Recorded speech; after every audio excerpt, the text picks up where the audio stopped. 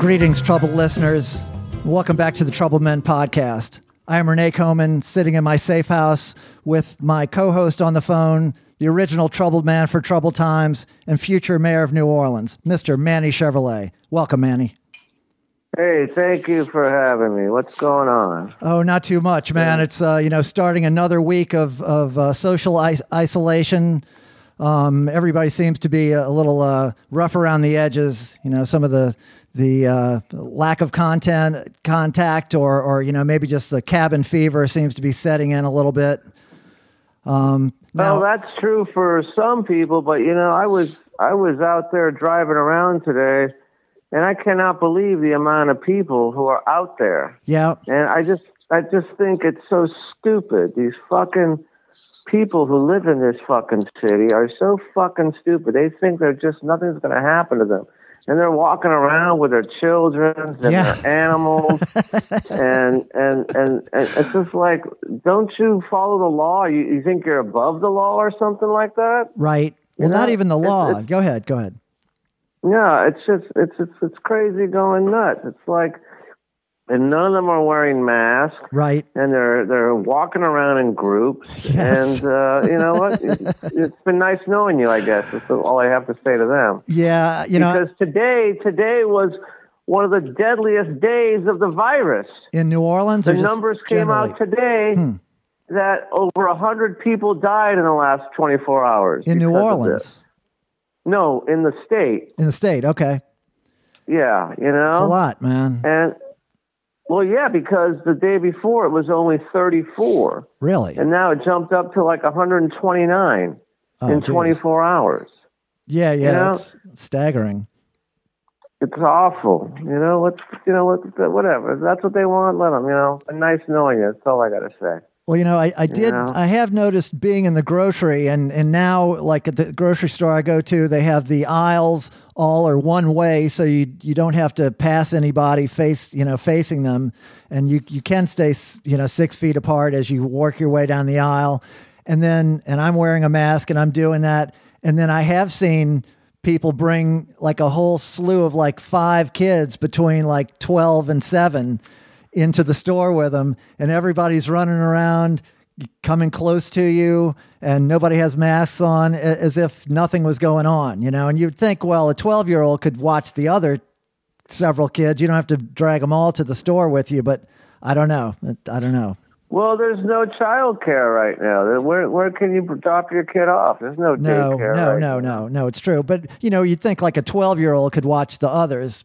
They're kind of used to watching them, but I don't know. Maybe it's a day out, it's a activity. Or maybe molest the others. Who knows? I don't know. Hopefully not that. It happens, though. Oh, it happens. It does happen sometimes. Hopefully. What I find, about the supermarket and trying to get you to go one way down the aisle, it's not working in the supermarkets unless they're going to have somebody in each aisle, because like I found myself over the weekend trying to go down the aisle one way, but then all of a sudden I realized, well, I forgot something back in produce. Okay. And I forgot something back there, so I had to go back against the grain and get what I needed. You didn't want to just go to the end of the aisle and then make it up another aisle that was going the other way? Well, I tried doing that, but everyone was in the same predicament I was. They were doing the exact same. They forgot something. Right. People get confused. They're not used to doing that in the grocery store. We haven't had to do that before. And then when I went to check out, now they have these clear plastic, well, I don't know, not a wall, but it's like a spit guard, kind of a divider. Yeah. And I went up to the one, and there was like mucus all over it. It was disgusting. Well, that doesn't sound very hygienic. I got to wipe those things down. Well, you would hope. You would hope they'd wipe those things down. So basically, I'm trying to say, just like the back of those trucks say, or fire trucks, or ambulances, or trash trucks, it says, stay 500 feet away. Right. And that's what I'm trying to do. I'm just trying to stay 500 feet away from everything and everybody. Okay. Yeah. Now you had to return to work today, right? Or yesterday? Yes. Yeah. I'm back to work. I'm making money, man. Well, everyone's going broke. I'm making money. Well, that's good. That's good. Now, how was that returning to work? Did you feel safe there? It was great. It was great. It's just me and 2 other people there in the whole place. Mm-hmm. They're keeping their distance. And we're getting free lunches, and I sit at my desk, and the next desk for me is about 500 feet away. Okay. And I'm just putting in the numbers basically. It's right kind on. of cool. Right on. Well, I mean, you're doing work. You actually have productive work to be engaged in. Yeah, I mean, the university that I work at actually think that it's going to happen, that summer school and school in the fall is going to happen. But if they want to pretend that way, sure, I'll go along. Play with along, it. Okay. Yeah, I'll play along. I'll play along totally with them because I don't think I think it's going to happen most likely from all points around the country, but it's not going to happen on campus. Yeah, you think? Yeah, it's hard. They've already summer school's already basically like stay at home. Right. And remote learning. Yeah. And basically the fall, that's up in the air, but just like everything in the fall, like Jazz Fest says they're going to be in the fall and all that kind. I don't see that happening at all. Yeah, it's hard to predict. We never thought we'd be here 2 months ago. So, it's hard for us to see how that would resolve in 2 months because it's been such a quick escalation, but we just have to see. It's so hard to predict, Right. I just don't see it happening. And I think if the orange guy who's leading this country wants to get things back going again in a month, I think, I think that's the stupidest idea, but, he's a stupid man, so... whatever. So what's going on with you? Well, I had to apply for unemployment this week, which was the first time in my life I've ever applied for unemployment, and actually got the notice that they okayed me. I'm going to receive unemployment, which is a little bit of a weird feeling. We're a little bit of a weird feeling. So how does that work for a musician? How does that work for a musician? Well, when I first filled the stuff out online, they did not have the website or the questions set up for someone who gets paid with 1099s at all. They had it set up for someone who receives regular salary or gets pay stubs, check stubs and those kind of things. And so, you have to just kind of estimate or figure out the way to answer the questions.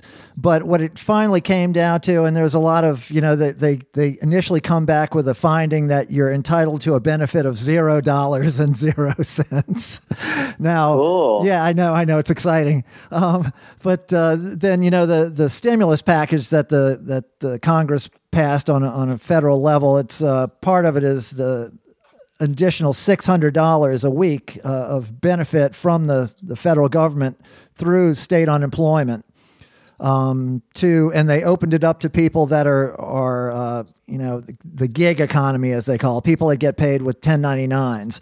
So it's still all kind of getting fleshed out, and there's horrible stories about people getting kicked off of the website because it takes so long to fill out the paperwork and everything. But it's I don't know. I somehow made it through, and actually something worked. I mean, I didn't think it was, but yeah. So I guess I'm on unemployment. I don't know. It feels weird. Well, you better read the fine print because that stimulus package. Everyone, every couple $1,200 each, and then $500 per child or whatever. Mm-hmm.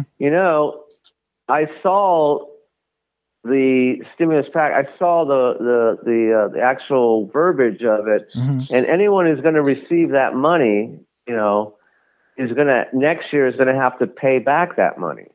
Okay, that's the way it works. Okay, so if you get your stimulus package of $1,200 or $2,400, put it in the bank and put it aside because next year you're going to have to pay it back. Okay, they're going to take it right out of your taxes. Okay. Yeah, I feel like I already paid that money in taxes to begin with, so that's okay. We'll just pass it back and forth every year. Yeah. I mean, we usually get a refund. Well, because you've already paid in, so it's they're not actually giving you free money. But this whole stimulus package is free money. It's not free. Right. Well, it never is. There's no free lunch, Manny. That's what they say, right? Yeah. Well, I had a free lunch today. Oh, that's right. Okay, well, they're wrong. That's that's the exception that proves the rule, I guess, as I say. Yeah. Well, should we get our guest in here? He's sure. hanging here with us. We've kind of been sneaking up on this guest over the course of the podcast. We had his brother, the great Andre Michaud. We had his partner in the band Pogatry, Spider Stacy. And so our guest is he started the band Lost Bayou Ramblers with his brother Andre. He's they're Grammy-winning Cajun band. He's a singer, fiddle player, songwriter. He also plays in bands like Michaud's Melody Makers, and he has a record label that they've been releasing a bunch of records on himself and some other groups. So without further ado, Mr. Louis Michaud. Welcome, Louis. Hello. Hey, been enjoying what's up, Chevrolet? So like your brother, when you went to the Grammys, you weren't really at the Grammys. You were in another theater, right? Well, okay. Well, there's a precast, which is where they announced the first 100 categories, and then there's the big show. They released the top 10 categories. Right. But yeah, oddly enough, we went. I mean, the pre-show. See, we went 10 years previous.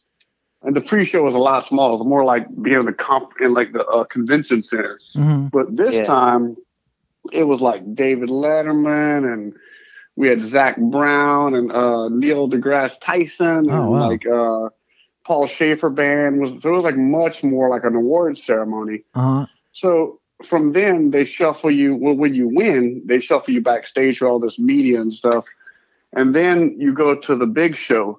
We never even got to walk the damn red carpet. We would have had like a whole, I don't know, they just shuffled us around and stuff. But anyway, we went to the show, and it was like hard to even sit there for the show because we were so excited to have already won.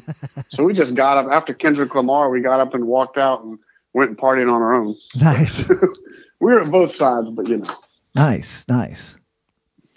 Well, so Louis, when all this shutdown happened, you guys were actually out on the road with Pogatry, which was you had so it was the Lost Bayou Ramblers backing up Spider Stacy and Cat O'Riordan from the Pogues. Yep.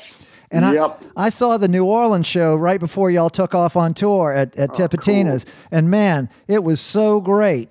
And it sounded so great in Tipitina's. I'm sure you've played there before. Don't you think the sound in Tipitina's they really fixed it? Now it sounds really good on stage. It sounds good out in the room.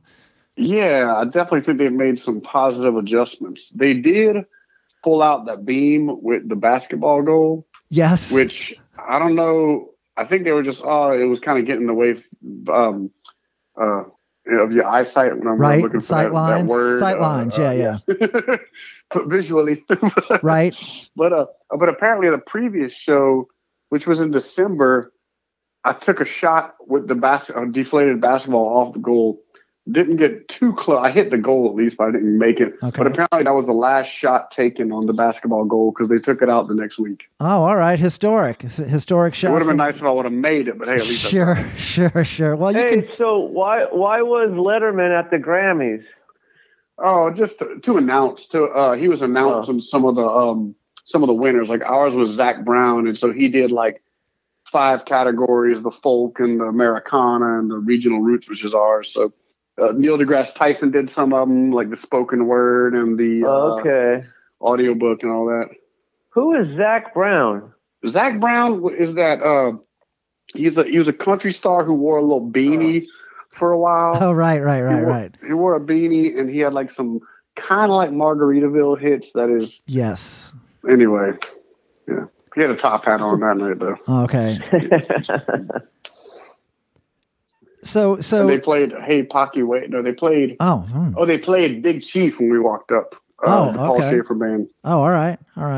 Well, we had to rewatch because the memories are too faded to even remember. Yeah. Paul Shaffer is a really good guy.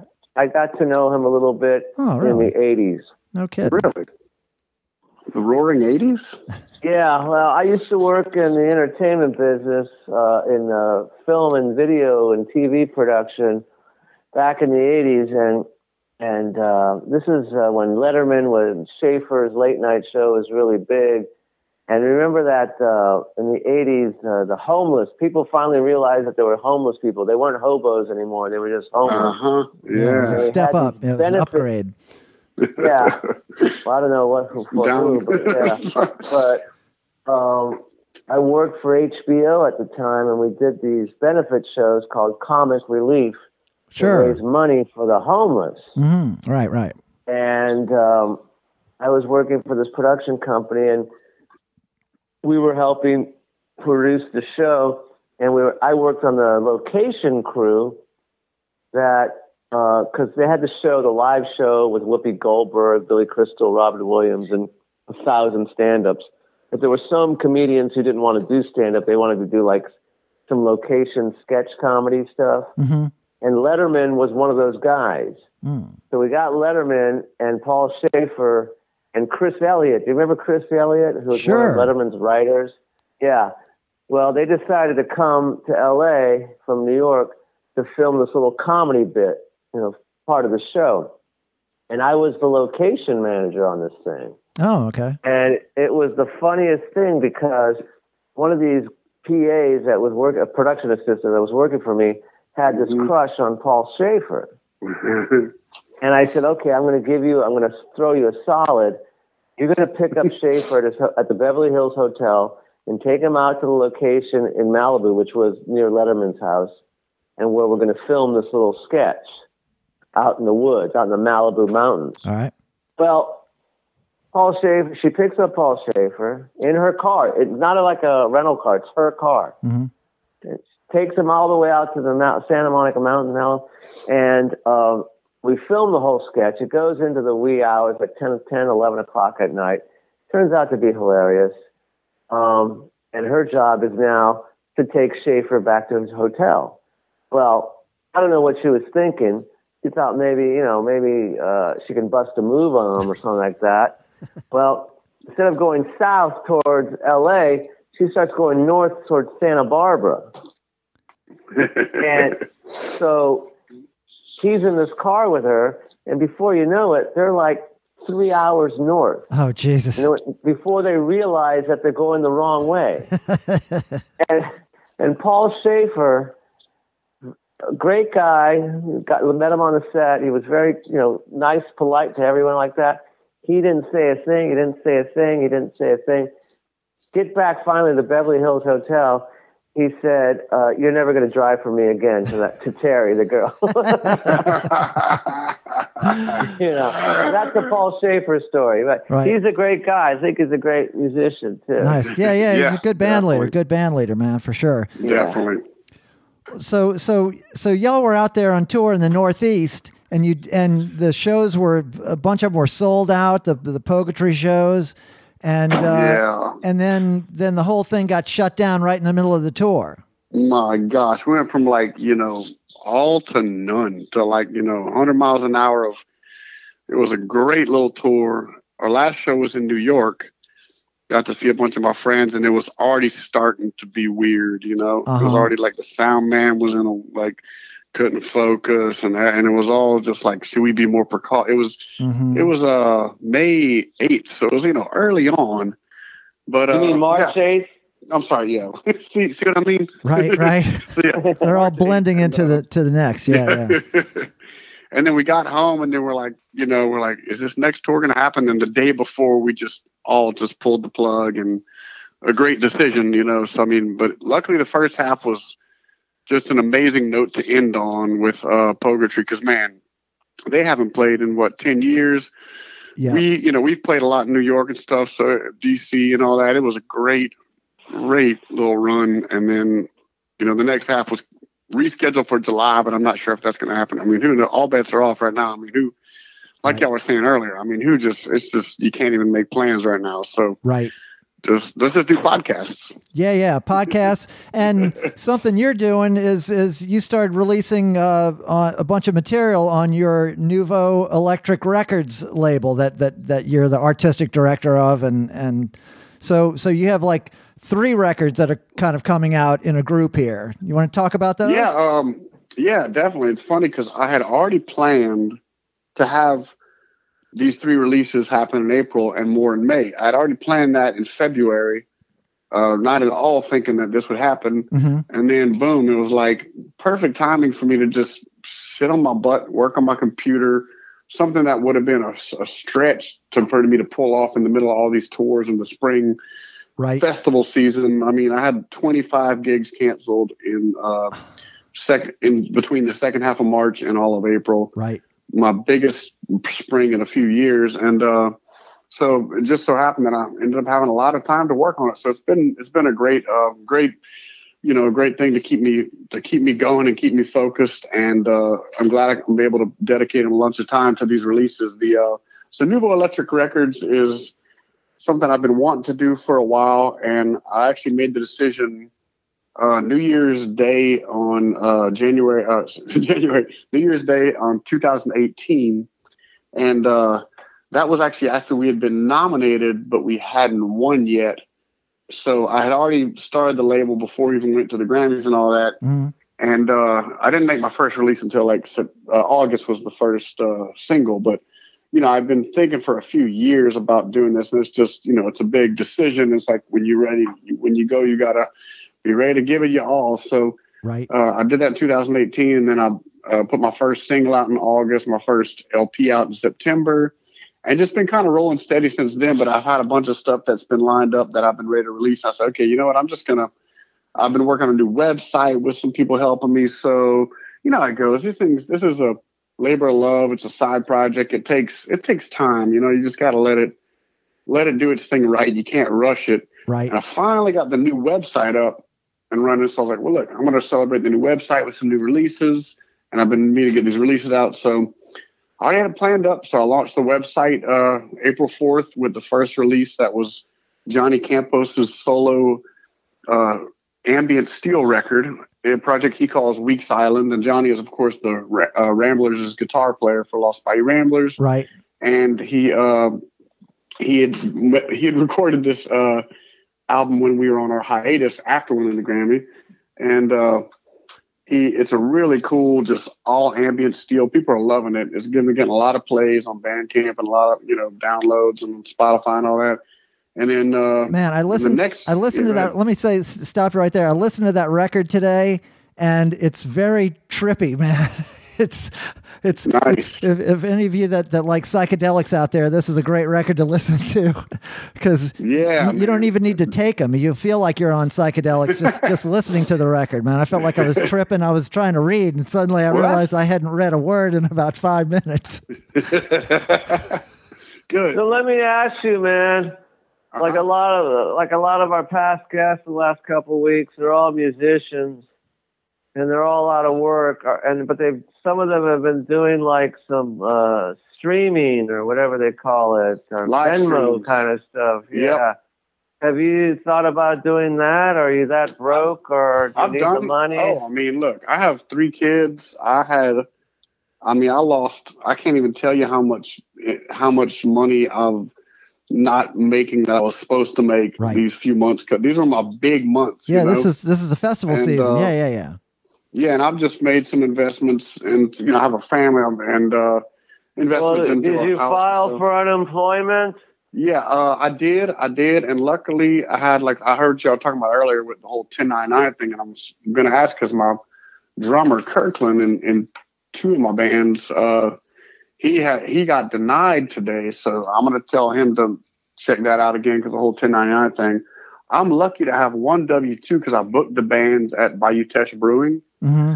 So that got me through, and it only got me like $100-something a week, but then it would get me to the Fed part. Right. So that's good. And then I have been doing a lot of live streaming. In fact, I did 3 this weekend. Oh. Different one with Langhorne Slim on Amazon Music's Luck Reunion, which is a Willie Nelson deal of sorts. Okay. And then I did actually right when it happened. See, I'm a busker. I come from my background. Besides being Le Frère Michaud and learning from my brother Andre and all that, is I played on the streets by myself for years. Really? All over the place. New York, a lot in New York.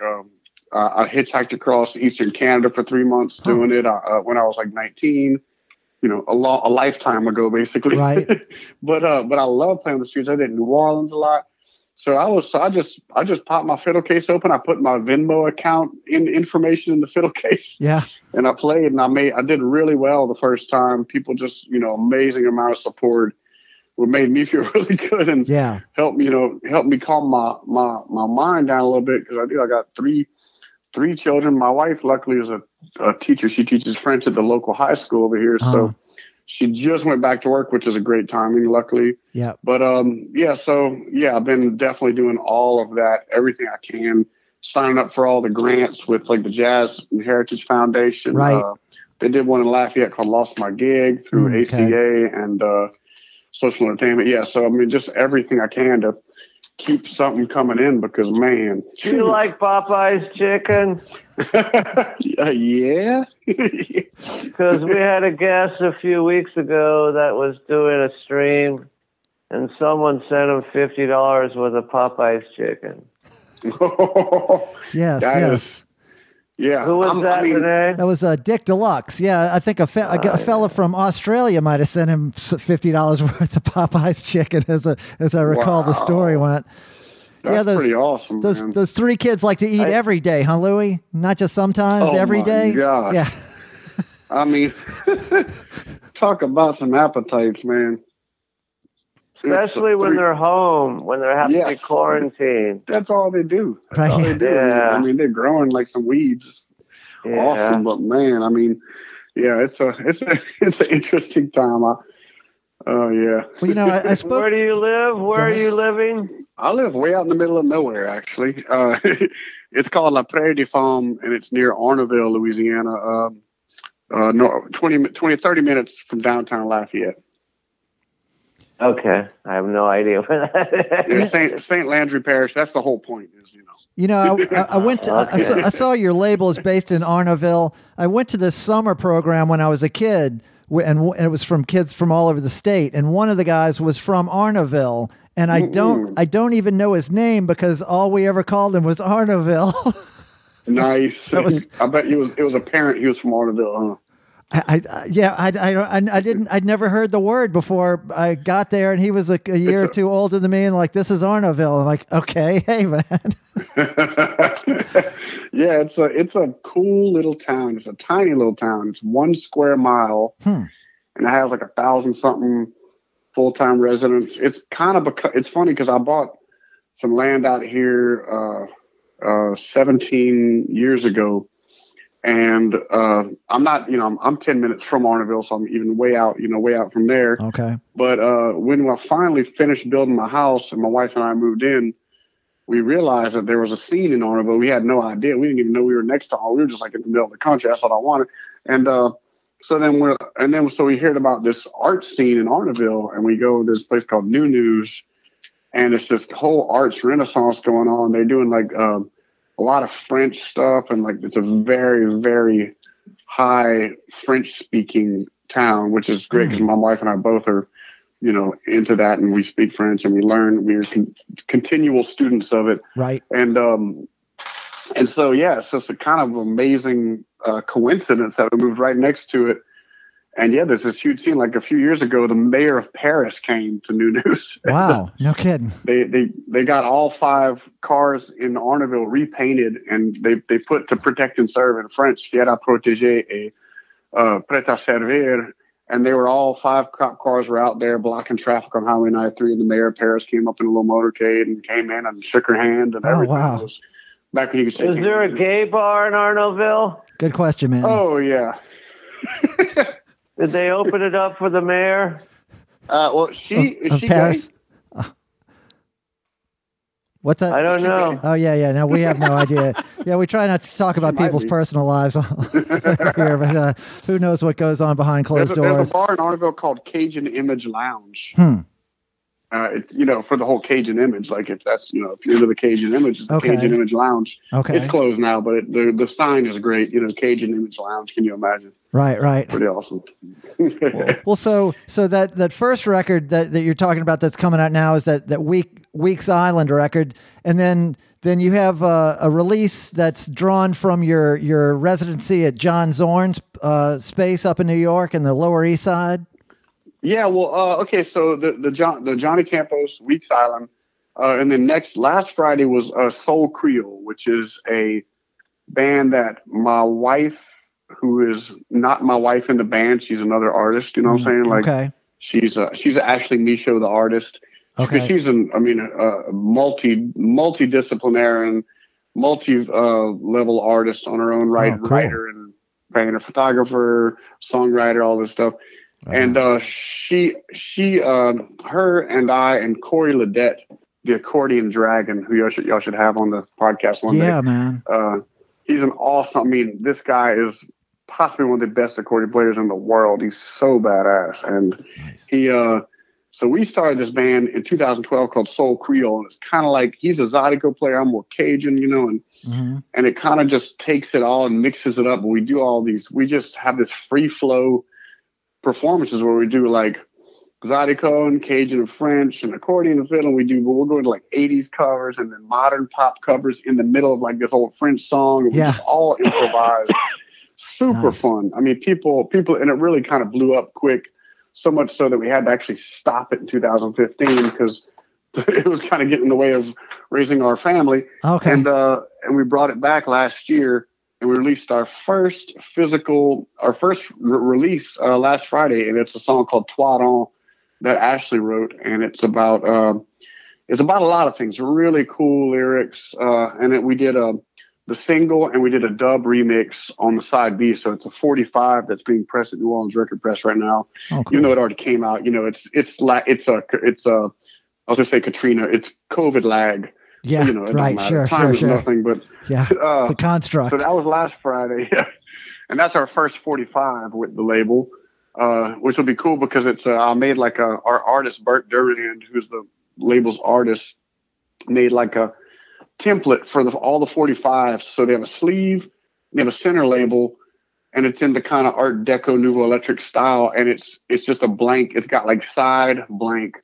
Catalog, NER, Nouveau Electric Records, catalog number blank. Right. And everything's blank with all this art. So we're going to handwrite all the Soul Creole, Toi Don, side A, side B, and on all 500 records. And all right. So it'll be very custom limited edition. Nice. And and then so that band, we were supposed to be playing a bunch right now as well. We were supposed to be playing festival, French Quarter Fest in 2 nights. Right. And on, but that's this weekend. That was supposed to be coming right up, right? I know. We were supposed to play Festival International. We were supposed to play Crawfish Fest. We were supposed to go to Portland. So let me ask you something. Maybe my hearing's going bad. Did you say twat on? Nuh-uh.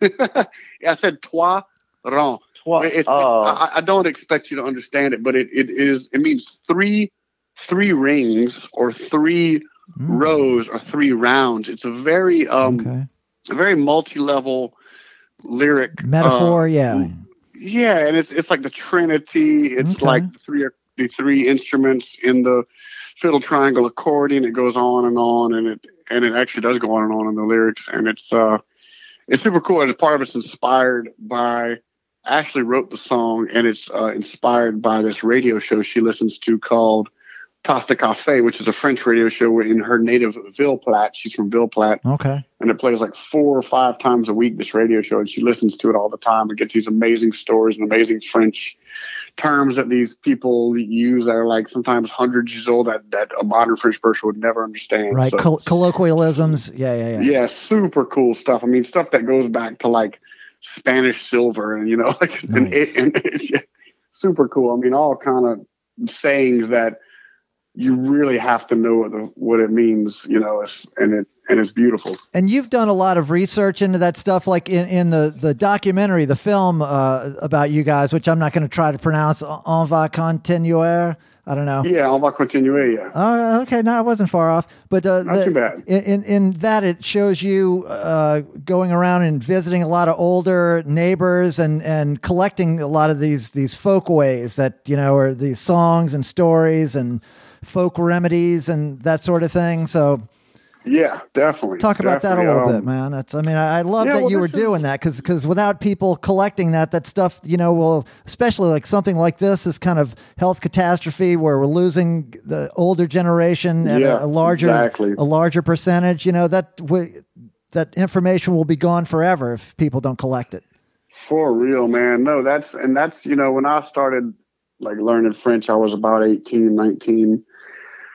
And it became this whole, you know, first you got to get the base, which is why I had to travel to Canada to kind of get the base, because it's really hard to get the base here. It'd be like trying to learn Spanish with no one to talk to, you know, or just by, you know, and so you got to go somewhere where like you got to go to Mexico. So I went up to this little program in Canada for 5 weeks that hundreds of people from my generation have gone to learn the base. And then it's up to you to continue it. So after that, I came back. And I went and talked to all the people I know down here who speak French. I just made it a point to continually learn. And I learned, you know, from people that speak Creole. I learned that from people that speak there's so many dialects, but, you know, all these different, just everyone has a different dialect, basically. Right. And I learned and so, you know, and then that leads to a deeper understanding of, well, there's a lot of information that is kind of only in French, and like there's a lot of things you only understand if you speak French. Yeah, and certain concepts, nuances that don't really translate. Totally. A whole nother side of history and the culture, and I mean, it's just like so many words that never made it through into English, and then vice versa, where a lot of words that are English because there was never a French word for computer, you know, sure. So, and no one's going to France to check the new dictionary, you know, so it's like, and then there's a lot of Native American words and Spanish words, and it's a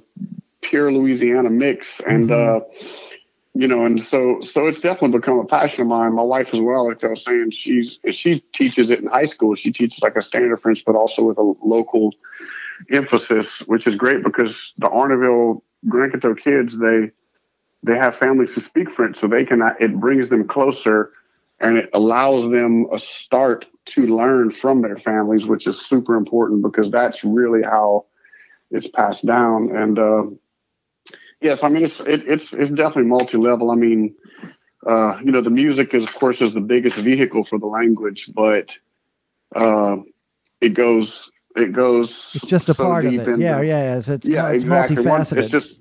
It's a beginning, and then from there you get exactly to all the other levels and why. And yeah, a lot of my neighbors out here speak French, and it's great. And you know, it's a beautiful thing. And like you say, you never know like how much it's going to change over the years and decades. But I feel like in my 20 years, it hadn't changed a lot. I hope that I feel like it's.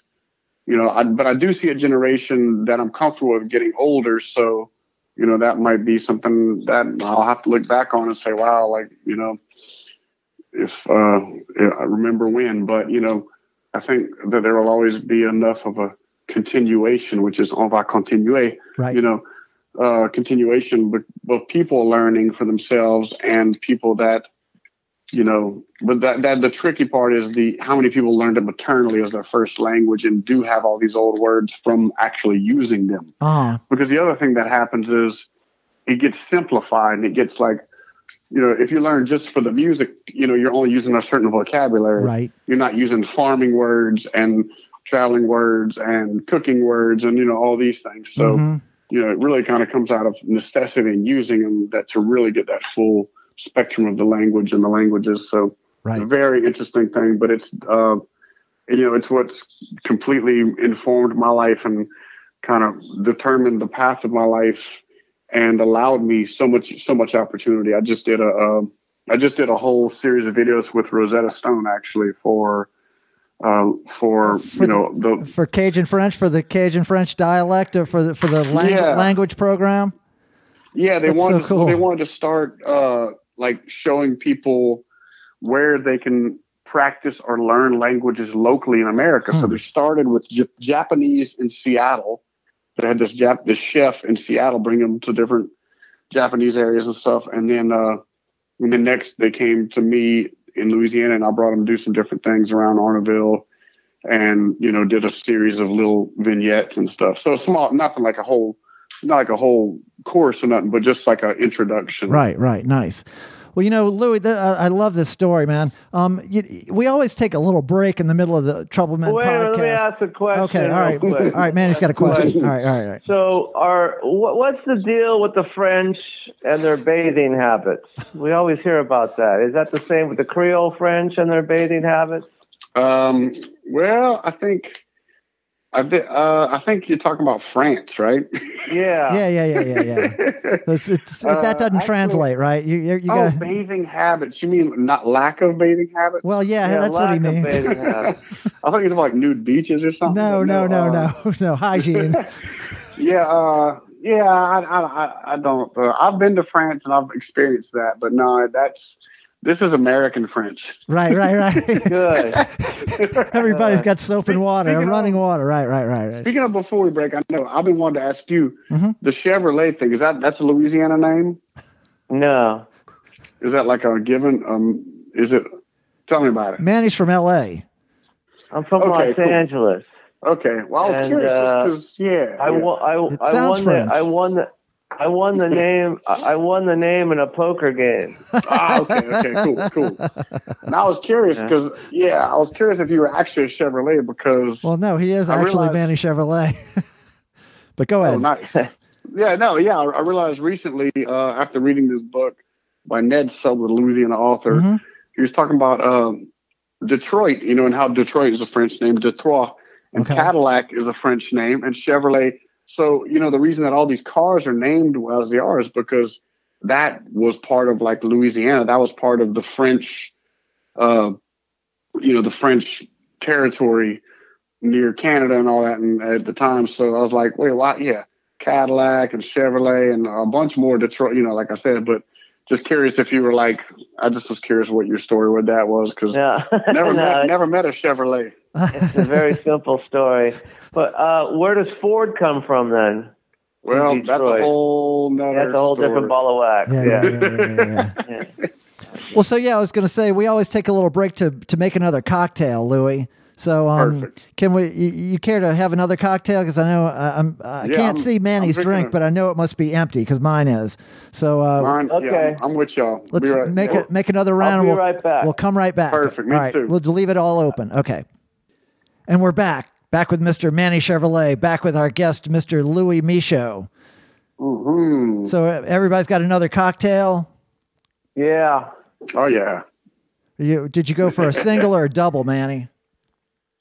What does it matter? I guess it doesn't. Just curious.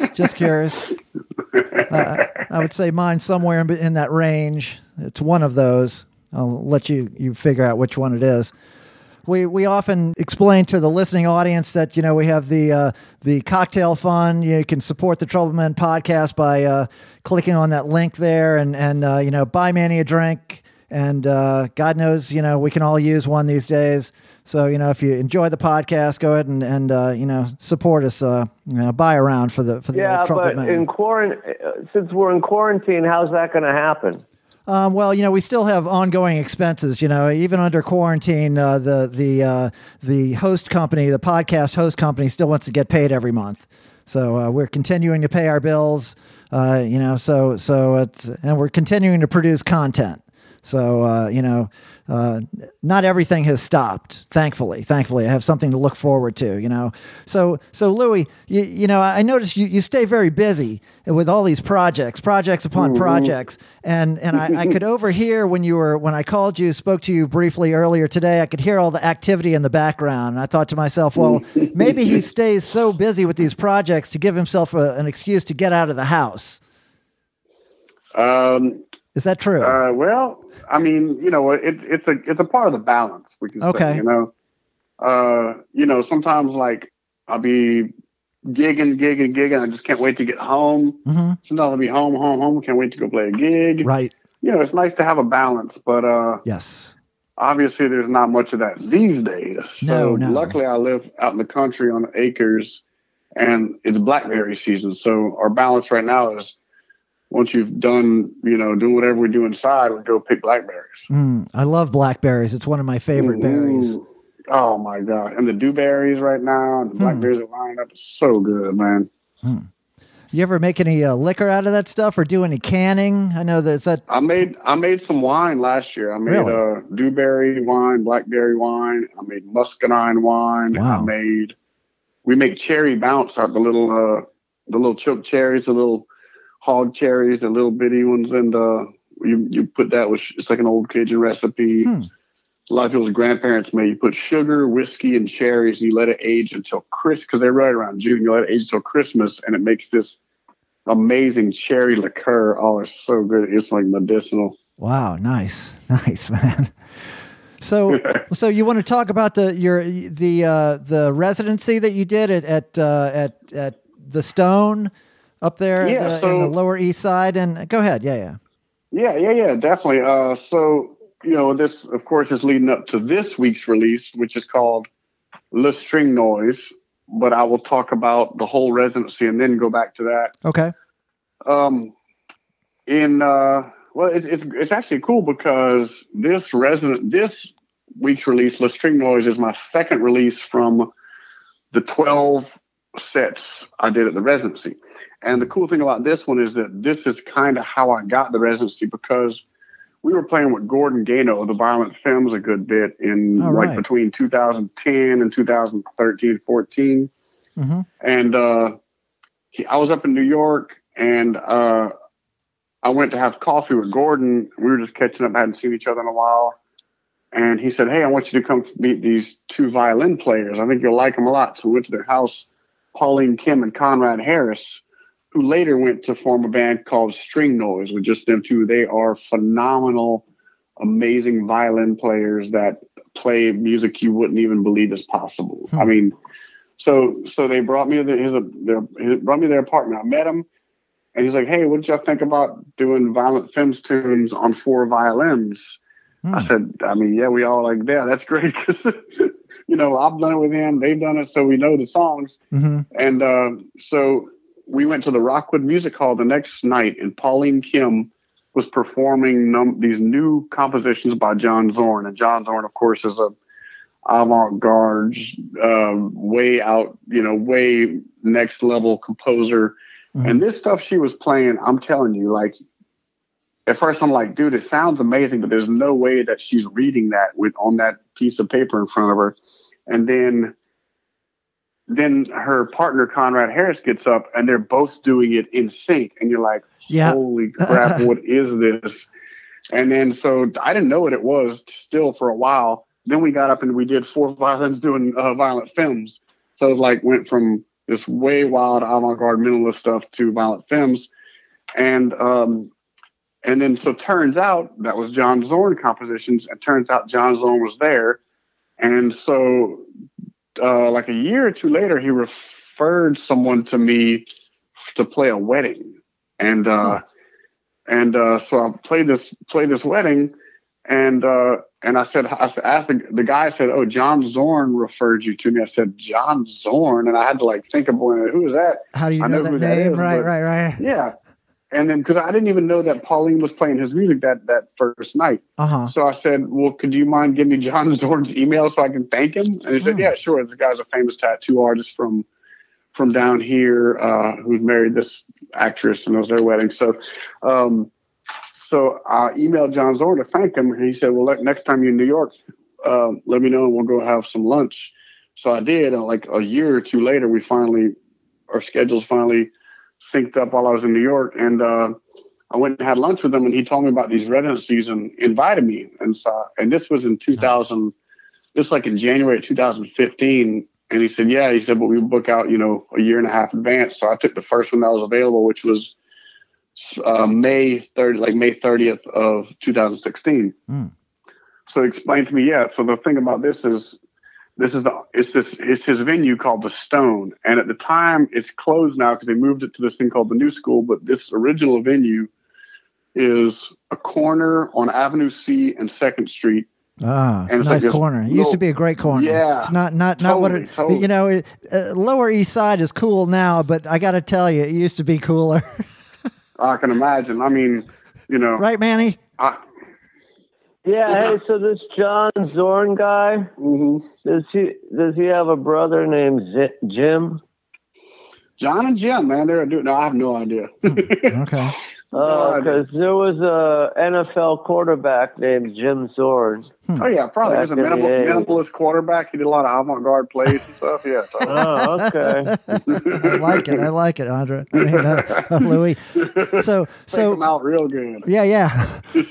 So sorry. 2 girls who were the violin players or the fiddle players. It's a girl and a guy, and they're a couple, but heterosexual. Right. Well, again, we don't care about that, Louis. We're not. We're Pauline. We're not assigning any. Pauline has a sister, Christine, and they turns out then played with them later with Wordless Music Orchestra, which was the Beasts of the Southern Wild performances. And these girls are both like top caliber. You'll see them on Saturday Night Live, like backing up, you know, whoever the guest is and all that. So. So he said, he said, will you come to this venue? And I had never been there. I mean, until I got there to play.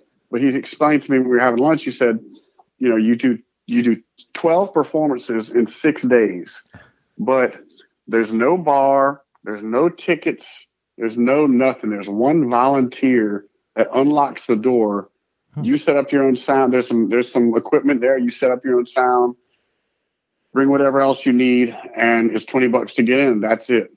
And so, and he said the other thing is these are 12 shows that cannot repeat any material.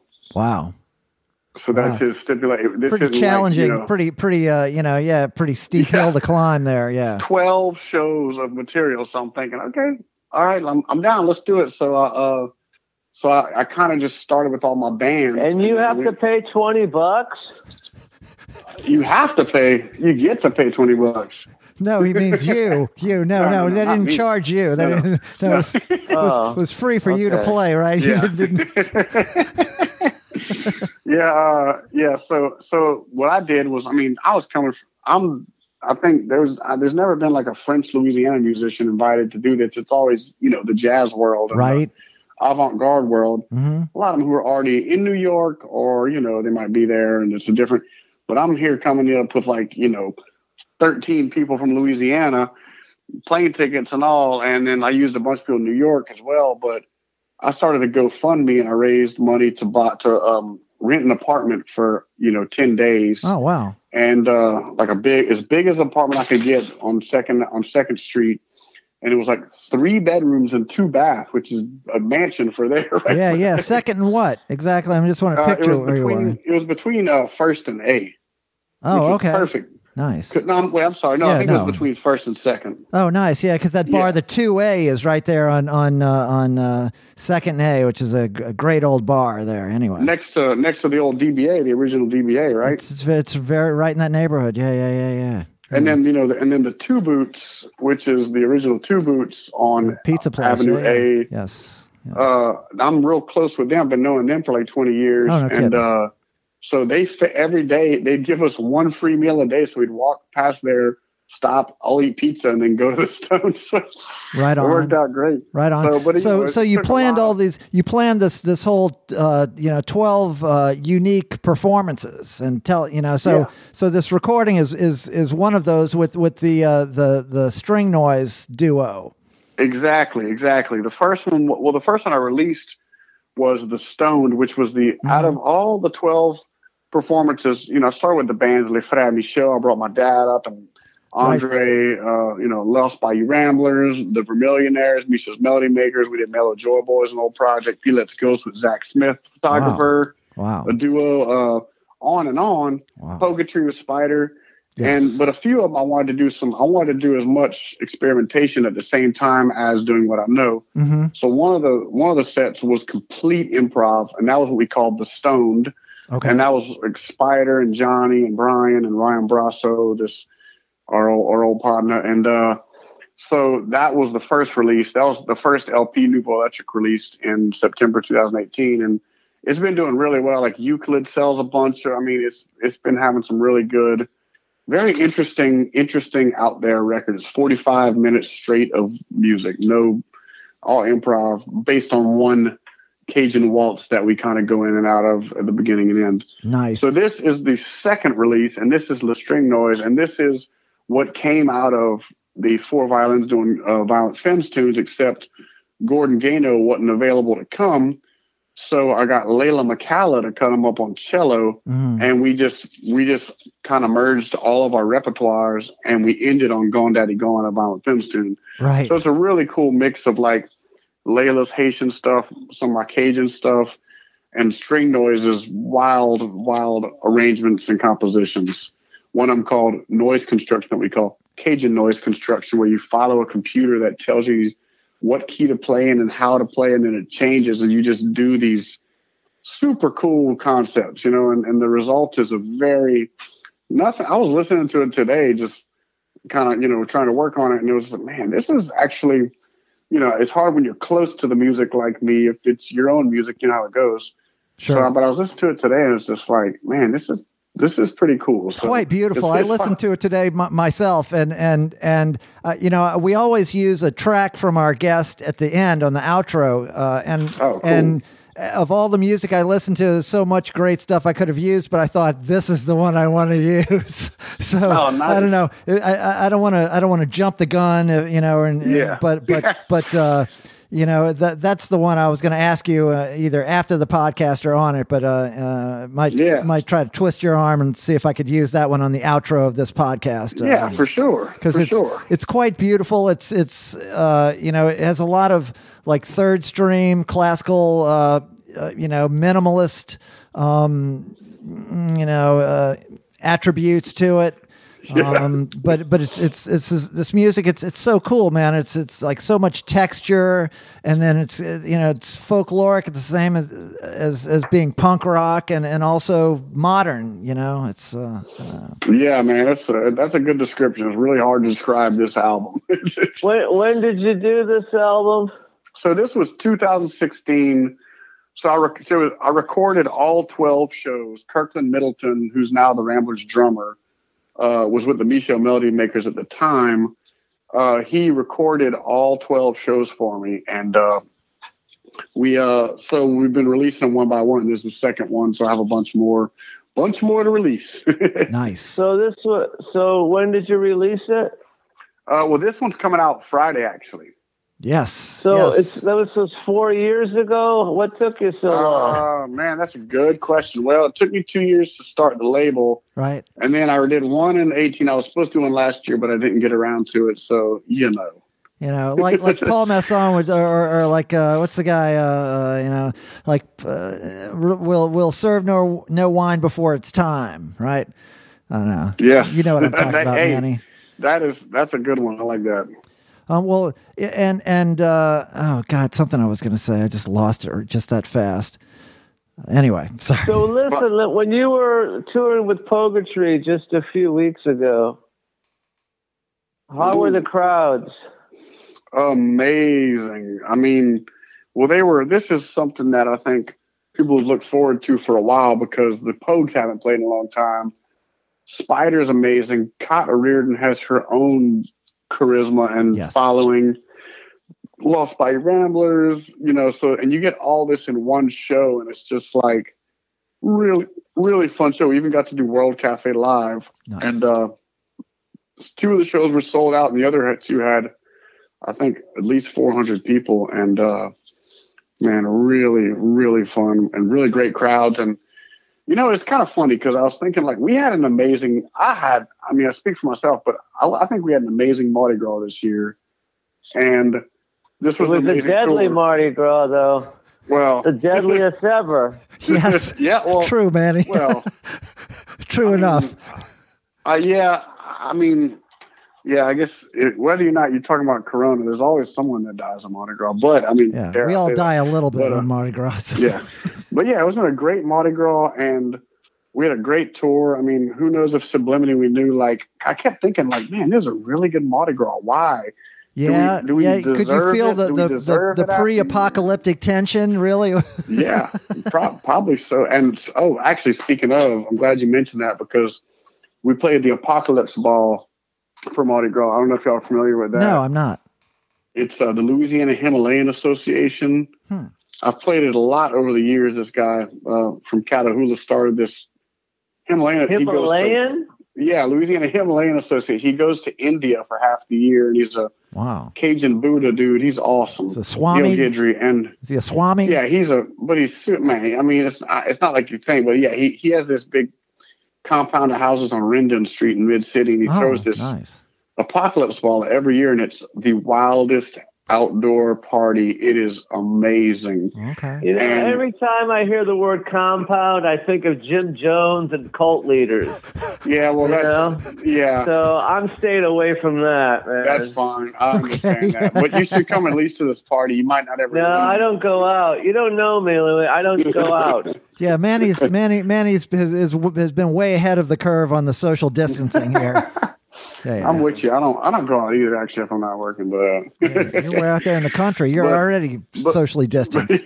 But we recorded this year's performance, and so I've actually been trying my hand at mixing on Pro Tools. And I mixed some of the recordings, and we're releasing with Lost Bayou Ramblers as a special COVID release. And we're calling it Lost Bayou Ramblers Live from the Apocalypse Ball. Nice. Well, you guys always have so much product coming out because you just when Andre was on a few months ago, you had the 20th anniversary live record, that Astur record that you'd recorded at a whole bunch of different venues in the New Orleans area, and so you guys always have so much content coming out. I love that, man.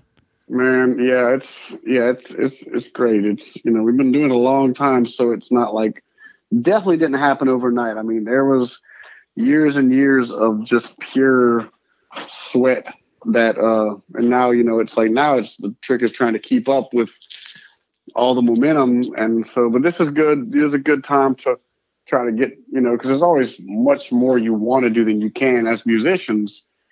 I think we all strive in a way as musicians to try to produce more music in the studio, but we have to just tour and play live, and it costs to go in the studio. So, it's like that. We'd love to be able to just sit there and create, but we can't afford to because we got to make money by playing gigs. Right. And it's a great problem to have, but it's an interesting balance. Well, and these days, like the idea of releasing recorded music, it's like, well, yeah, you like the idea of making something new, but then the venues to release stuff while they're very more numerous than ever. It's a very flat kind of thing. It's like Tom Petty talks about, well, when he first got a record deal, hardly anybody made a record. So if you got to make one, it really stood out. Now everybody makes a record. Yeah. So to be able to make a record and be releasing it in a way that you guys have some clout, you have a track record. But nobody buys records anymore. Well, that's true. That's true. No, from a record. It's true. Or they don't even buy a track. Yeah, they don't even buy the track. Yeah, they just listen. It's hard enough to get them to listen to a that has track. 8 songs on it, and only people are going to listen to one of them if you're lucky. Because they have that choice if now. You're lucky. Yeah, it's. I mean. Well, the funny thing about it is no one buys music. I mean, people buy a lot less music, but they will support artists they like by buying a record, a vinyl record, or a CD or download. I mean, but most part they just stream. Yeah, you're competing with thousands of releases a day, and this is actually the whole reason I started this label was because I just see myself and other musicians put all this time and effort into making an album, and then just to kind of like throw it out into the world and it just gets swallowed up like a drop in the bucket, right. And so I made this label to try to build something for longevity and for obscure music that I like that never had, it's like if you release something like this on a random day, it's like, how do you get the world to see? Nobody would ever know. That's right. Yes. So I've kind of had to build this larger platform, and I have like Howard. The way you get your music heard is putting it to pornography. Okay. All right. Manny Chevrolet. Get your music heard. Yeah, you got to release this on Pornhub. Yeah. Man, that's a great idea. Pornhub. I need Pornhub release. I need to get my Wawa back out. There you go. There you go. I think we may have. I think that might be what we call a breakthrough, Louie. Conceptual breakthrough here. Meeting of the minds. I think we have a manager called Manny. Louis Michaud, Manny Chevrolet. Okay, I think we could put this all together.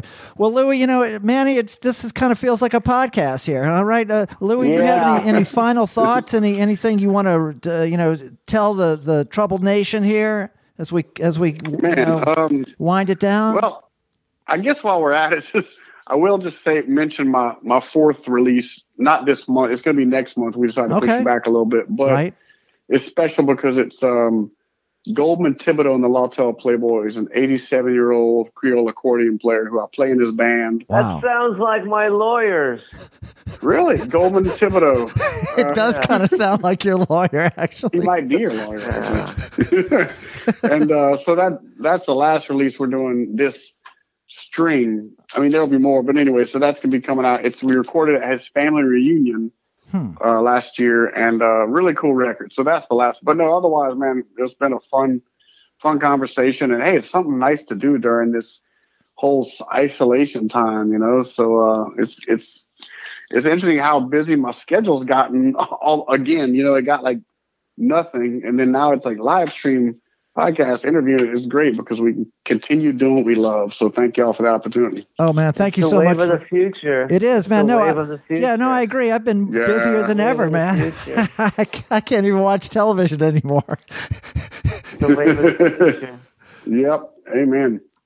Well, thank you so much, Louis. Tell me. Go ahead, man. You could tell me what movie that's from, I'll give you $100. Nope. Wave of the future. I gotta. The wave of the future. Let me Google it. Wave of the future. No, that's cheating, Louis. You can't do that. that's the guessing of the future. Well, Louis, thank you. Thank you so much. Chevrolet. Definitely, y'all, Renee. Man, so give our love to your brother and Spider, and in the troubled nation, we always like to say, Kate. Give my love to Kate. To Kat, yeah. Don't call her that. Don't call her Kate. She'll pop you. Yeah. It's got to be Kat or Rocky. That's what I'm looking. That's what I'm hoping for. Yeah, he's trying to draw some fire off a cat. Rocky, as she knows. Coach. Coach. Just say Rocky. Just say Rocky. Rocky. Or Mrs. Costello. Okay. Well, probably don't. That's not a good one either. For a foot of the. Yeah. Okay, Louis. Well, in the troubled nation, we always like to say, trouble never ends. The struggle continues. The struggle continues, Louis. Thank you. Good night. See you on the other side. Right on. All right. Good night. Good night.